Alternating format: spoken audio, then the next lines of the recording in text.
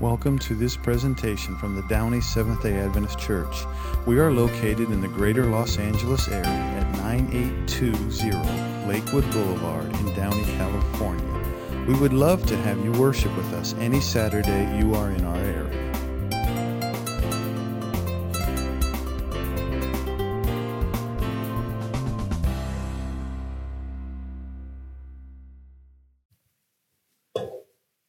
Good morning, everybody. Good morning. Happy New Year. God is great. All the time. Seeing if you would catch up on that one, pick that one up. Let's pray. Father in heaven, Lord, we thank you for another day of life, and Lord, now another year to be able to experience you and what you're going to do for us. We pray that as we open the word today, Lord, help us to learn what you want us to know and also apply it to our lives. And God, we just thank you for the opportunity to meet together as a family. In Jesus' name, amen. Oh, I hope your New Year's was quiet last night. Mine wasn't, and I know several of our fellow brothers and sisters here. Seems at about 11:55, everybody thought it would be great to light fireworks off. Those of you who have dogs and cats probably had them running around the house. Oh, but praise God, we are here. I'd like to begin with a story. I don't remember the exact name of the young lady, but let's just call her Dina. She was a teenager, and she had another older brother named Adam who was in the military, and he was serving overseas. And they'd grown up the model American family, mom, dad, 2 kids, boy and a girl, parents both hardworking. Father was a foreman for a company, and surprisingly did pretty well. And so needs were well provided for. Eventually, her mother got sick, got breast cancer. And as she entered teenage years, she had to become a little more responsible and help care for her mom while her dad was at work, her brother away serving in Afghanistan and Iraq, depending on, he went on several deployments. Well, her mom began to get sicker and sicker and sicker, until eventually the final prognosis was she had several months to live.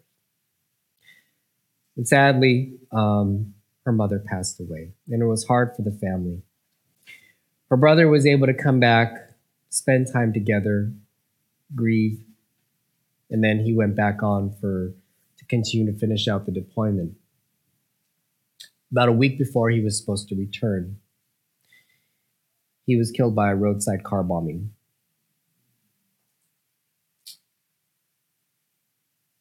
The response at home, of course, was difficult, hard.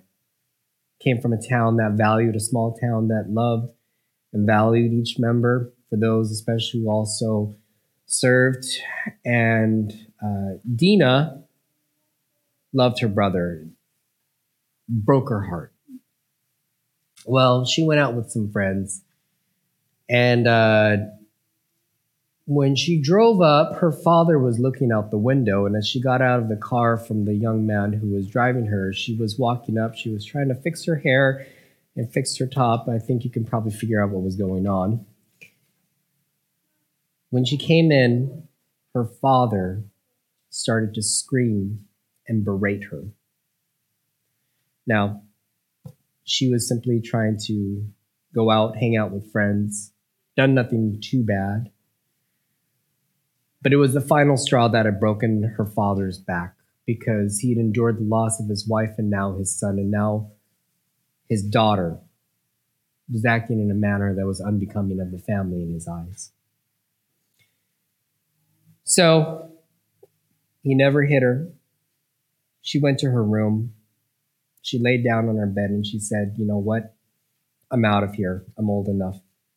So she gathered her things. She opened the window and she left.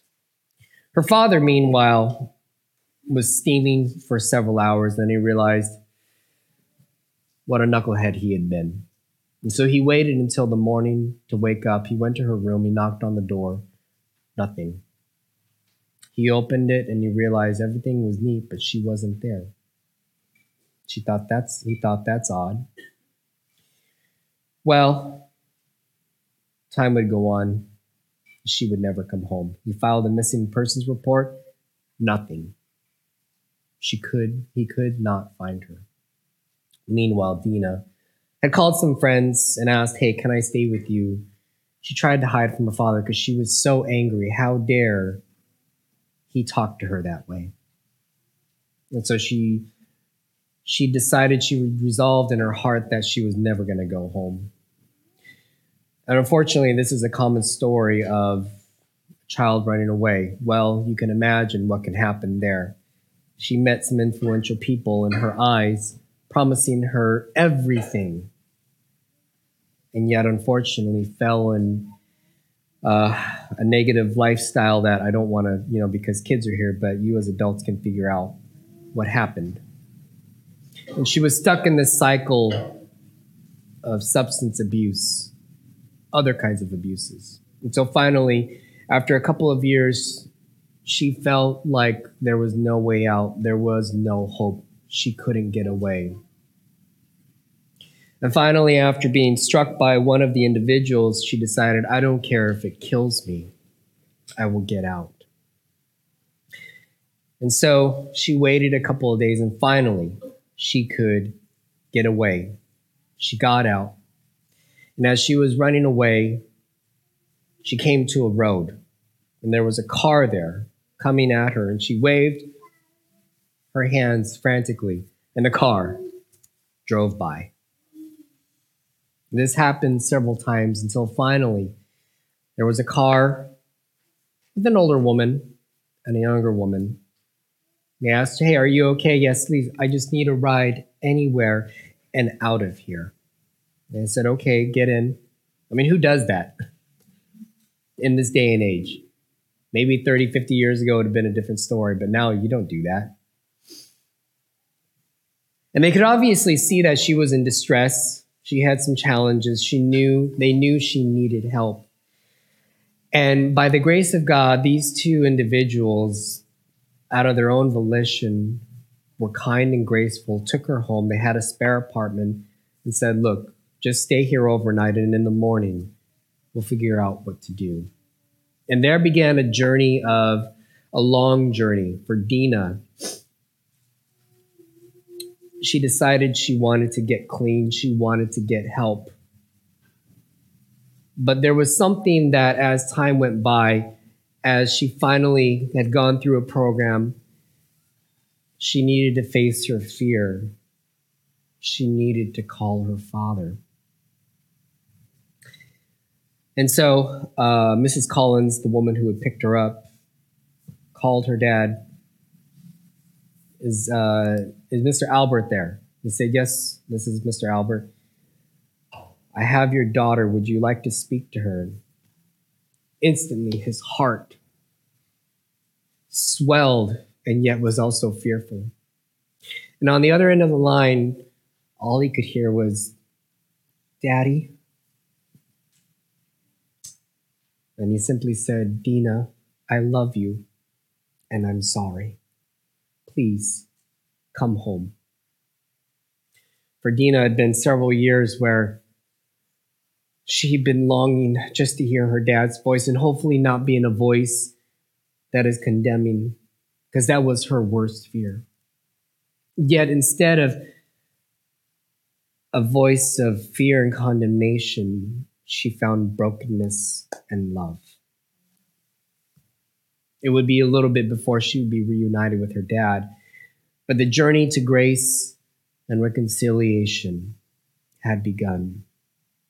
But for Dina, she had experienced several years as an outcast, being caught in a life that was debilitating, painful, and it would take a long time for her to heal. She felt ostracized, not being able to reach out to those that she knew. She had a new lease, a new beginning on life. Amen? So today, I want to begin a journey, and the next couple of, well, at least for this month and the next month, we're going to, in a way, be talking about mission. But I wanted to start with the story of the woman at the well. And we're going to kind of look back and reflect on mission. We're going to talk about vision and how we do that, and then also reflect to this one story. Now, every follower of Jesus, we all have a story of how we came to God, right? And all of these stories are going to vary because we're all not the same. We probably were raised in different parts of the world.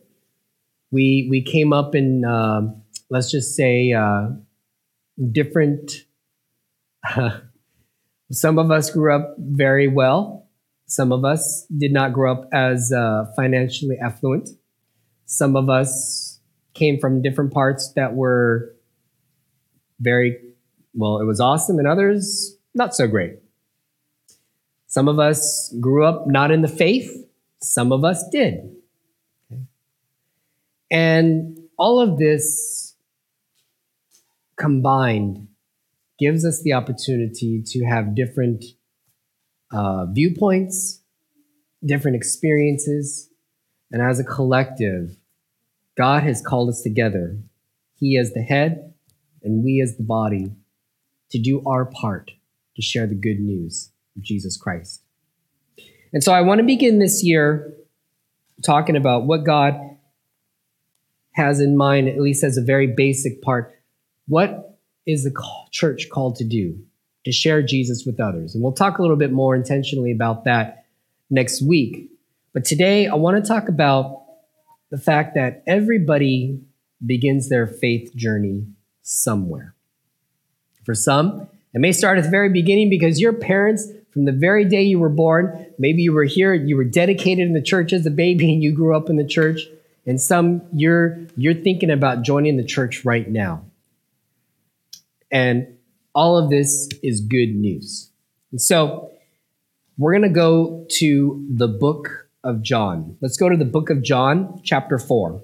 The book of John, chapter 4. And it's here that we find that Jesus has an encounter with a woman, Samaritan woman.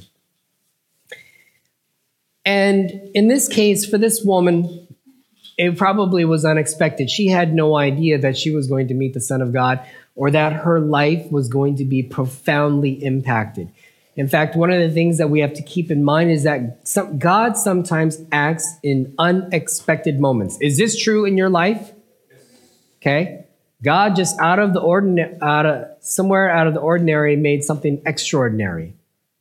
God sometimes acts in unexpected moments. And so the story that we're going to read and study is a woman who, she had an idea of who God was, and then her life is changed radically. Okay? So, John chapter 4. Are we all there? Now we're going to read through this story, and some of it I'm going to highlight especially, but let's just kind of look at the whole story. Now, Jesus learned that the Pharisees had heard that he was gaining and baptizing more disciples than John, although in fact it was not Jesus who baptized, but his disciples. So he left Judea and went back once more to Galilee. Now, he had to go through Samaria. So he came to a town in Samaria called Sychar, near the plot of ground Jacob had given to his son Joseph. And Jacob's well was there. And Jesus, tired as he was from the journey, sat down by the well, and it was about noon. Now it's interesting. So Jesus is sitting at a well. And John is being very intentional about including this little nugget here. When you look back on the Old Testament, are there any stories of where people were at the well and maybe something profound happened at the well? Okay, let's name some. Moses, right? Okay, who did he meet there? The daughters, who ended up turning into, one of them became what? His wife, right? Anybody else maybe meet a potential spouse near a well? How about Jacob? His eyes longed and saw for Rachel. And we also, maybe Jacob's dad, also by proxy of his representative, also found who? Rebecca, right? And this is not lost on John.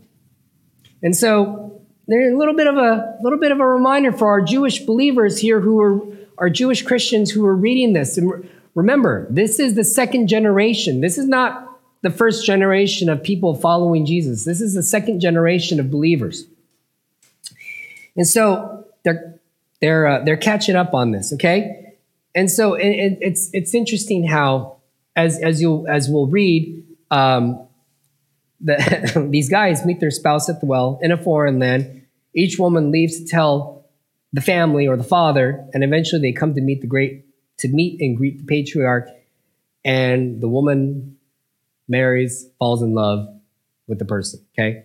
Now, the Samaritan woman is not going to fall in love with Jesus. Not that way. But in a way, you'll see the connection. Okay. Now, who are the Samaritans? By the way, Jesus going through Samaria, was that common? No. Jesus being a good Jew is not being a good Jew. Why would he go through Samaria? Because if you were a good Jew in their eyes, you would avoid Samaria. Well, Samaria, Samaritans were a group of people who lived, obviously, in Samaria, an area that was north of Jerusalem. But they were considered half Jews and half Gentiles. So, maybe, and I'm not trying to make fun of, but let's just maybe, they were not, even though they worshiped the same God, they were not accepted into the family because years before, I believe it was 721 BC, the Assyrians captured the northern kingdom of Israel. And they left behind, the ones left behind basically intermarried with the Assyrians. And so these people, they were neither fully Hebrew nor fully Gentiles. And the Samaritans had their own view of the first 5 books, Genesis, Exodus, Leviticus, Numbers, Deuteronomy, And they use these scriptures as their own view of worship. And so Jesus, the Jews, Samaritans, they did not, deal with one another. Well, Jesus dealt with them fine, but the Jews and Samaritans, they didn't like each other. In fact, you look at the story of the Good Samaritan, right? The guy, the lawyer, didn't even want to admit that the Good Samaritan was the good dude in the whole story and actually helped. So she has an idea of who God is. So Jesus meeting the Samaritan woman at the well is also a theme found in the Old Testament, but Jesus should not be there, and more than that, he shouldn't even be talking to her, because men and women, unless you were married, you did not talk to one another. And as we'll find, we read, she came to the well about noon. Women generally did not come during the middle of the day. Okay? So Jesus is breaking all cultural barriers right here, all cultural norms. He's a Jew in a Samaritan place, talking to a Samaritan woman. Excuse me. And he says, hey, will you give me a drink of water? By the way, in other translations, it says, it was about the 6th hour. Anything relate to the cross on there? Okay, I'll leave that little nugget for you when you read Jesus' last hours and last days of his life, and maybe see if there's a connection there.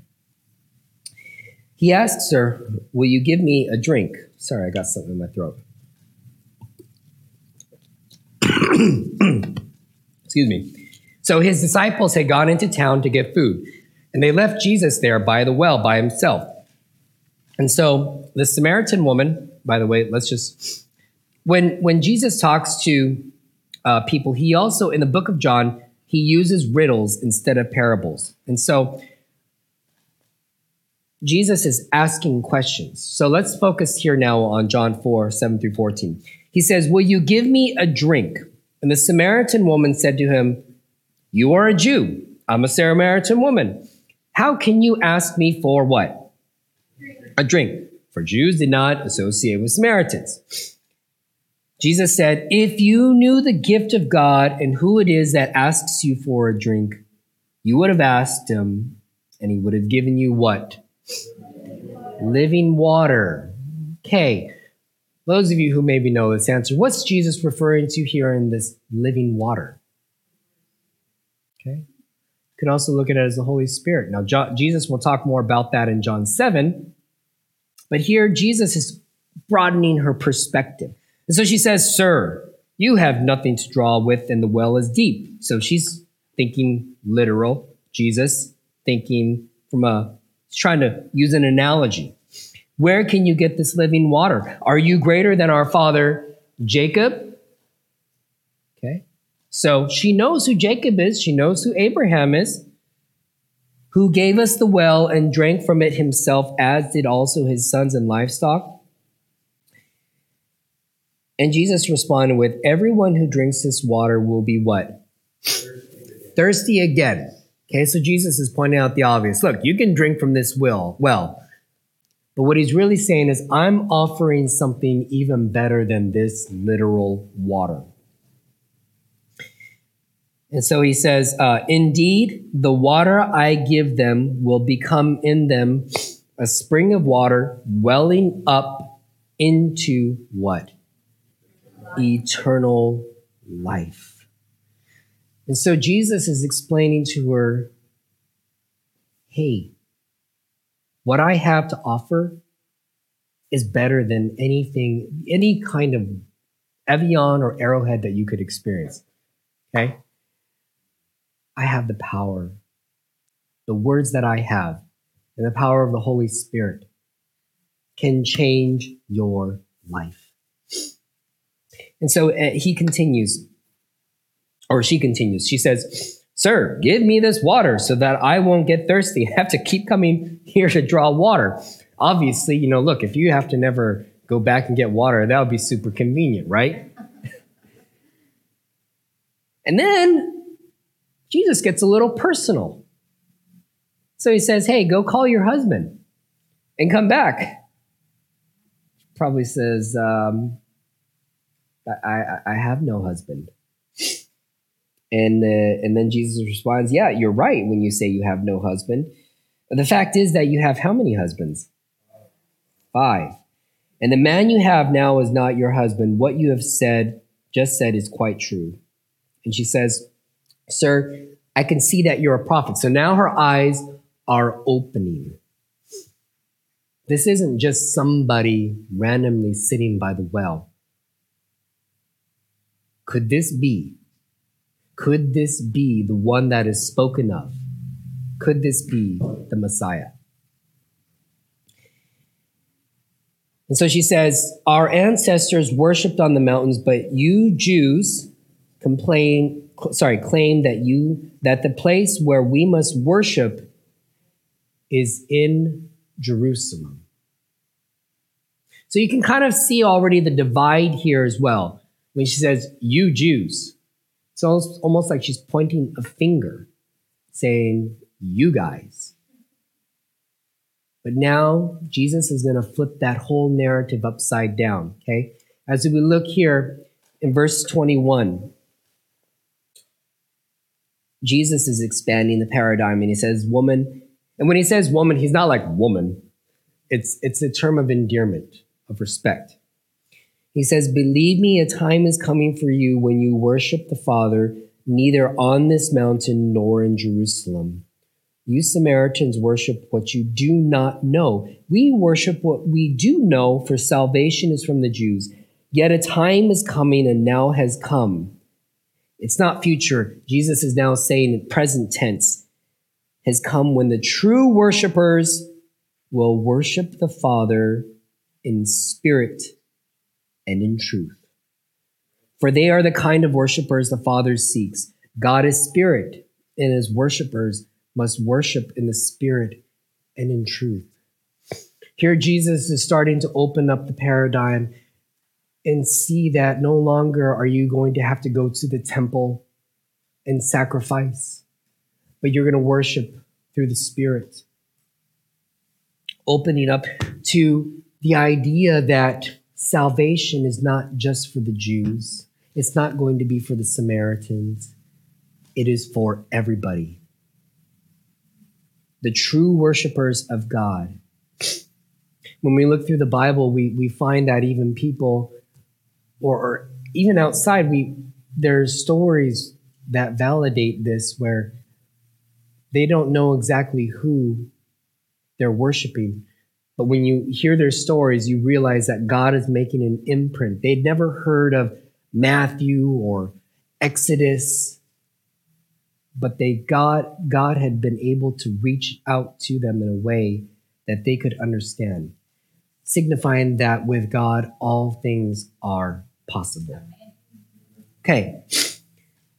And so the woman, verse 25, she says, I know that the Messiah called Christ is coming. And so the beautiful thing is she knew who Christ was, and she was waiting for the Messiah to come.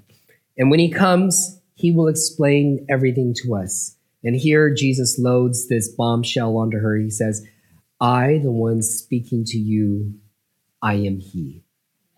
Can you imagine being this woman here where she's just thinking she's having a normal conversation, and all of a sudden her whole world is now going to get flipped upside down?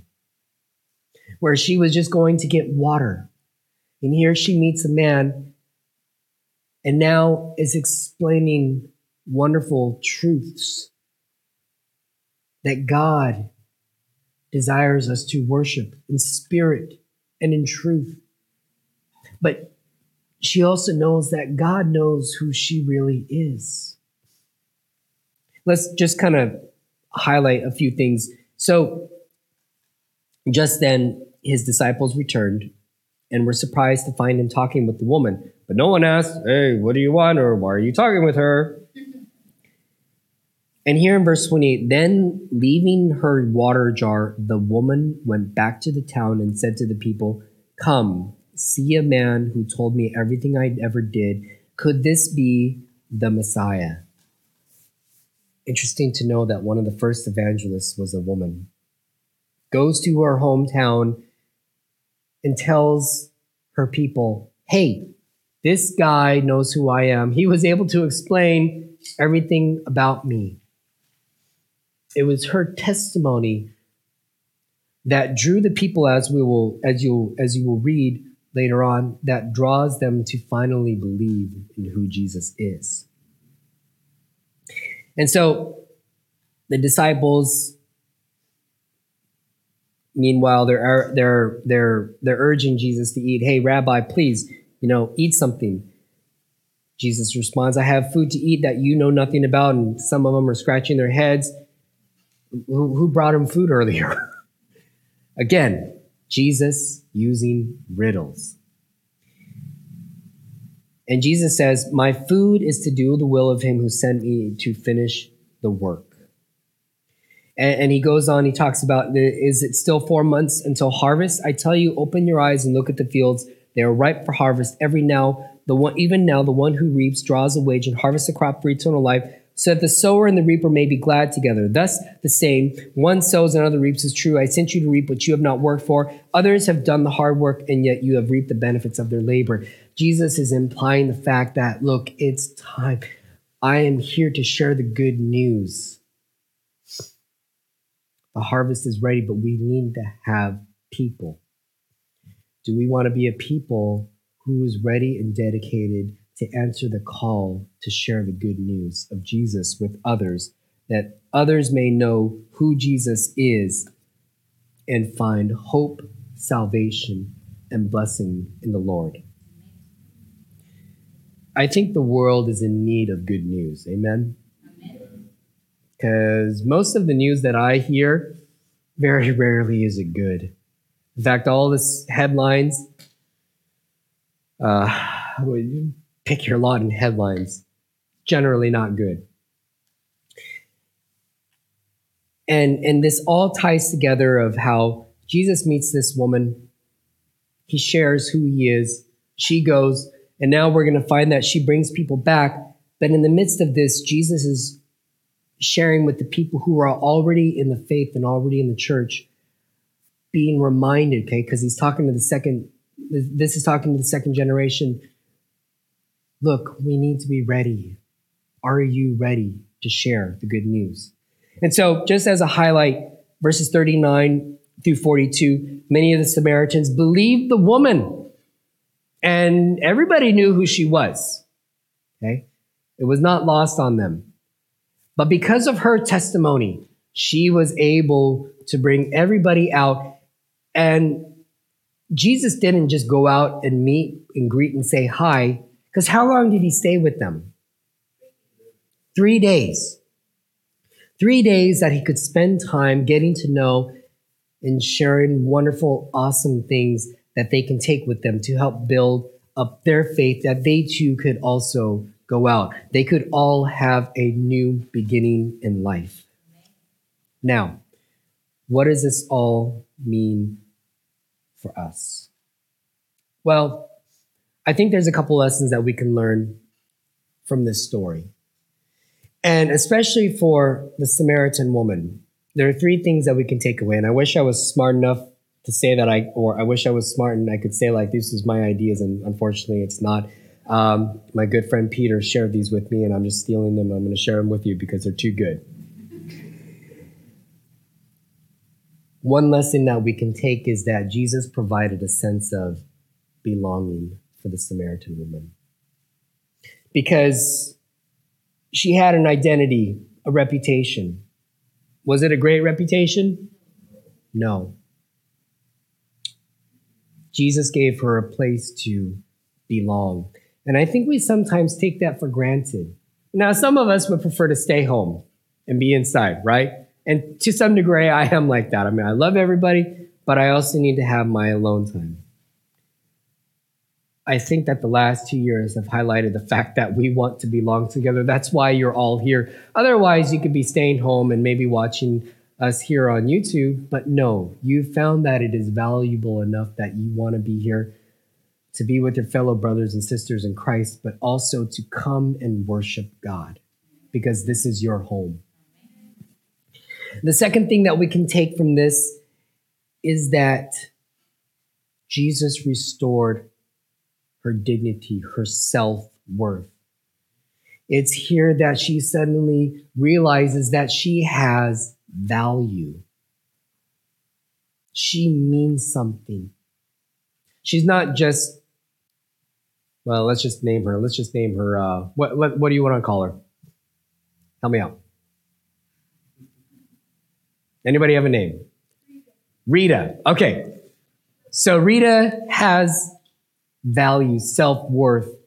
She has a past, but now she has hope. She has a future. She's found redemption.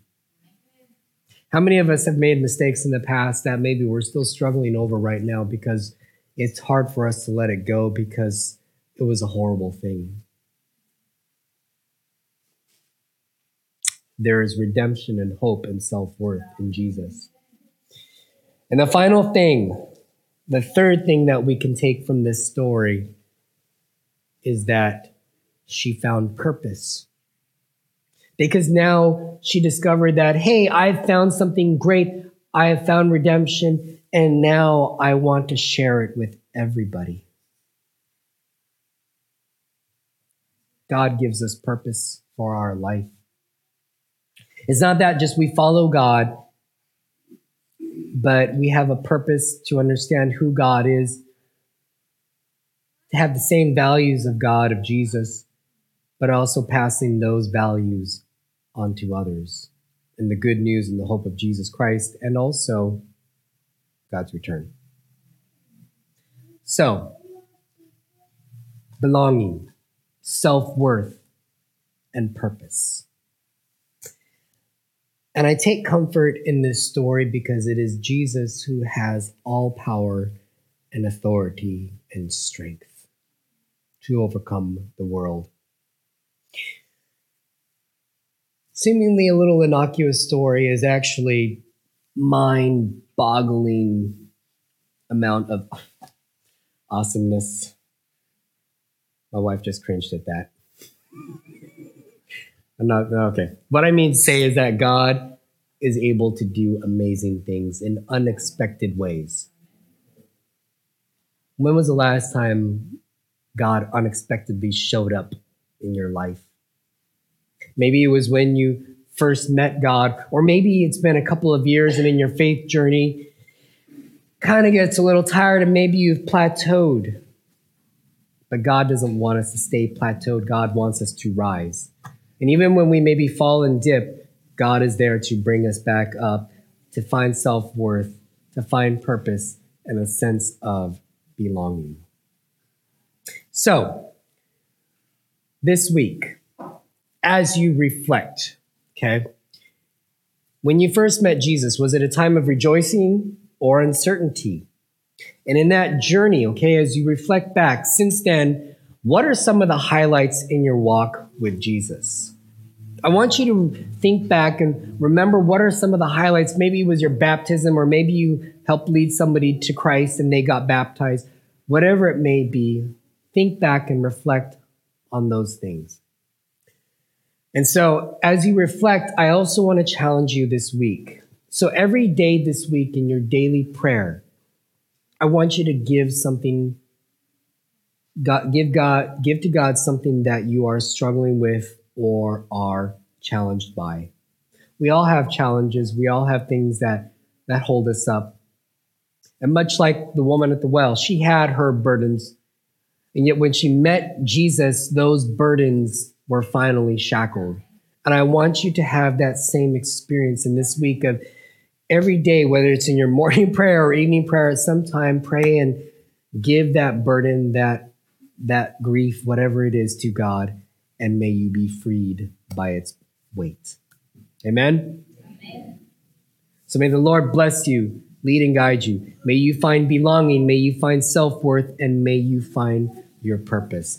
Father in heaven, thank you for the beautiful story of the woman at the well. And as we begin this series on mission and going out into the world and how we can do so, Lord, open our hearts and our minds, and may you bless 2022 here at Downey Church with baptisms, with growth, and above all, Lord, may we be united and committed to you. And until that day that you return, give us wisdom, strength, and courage.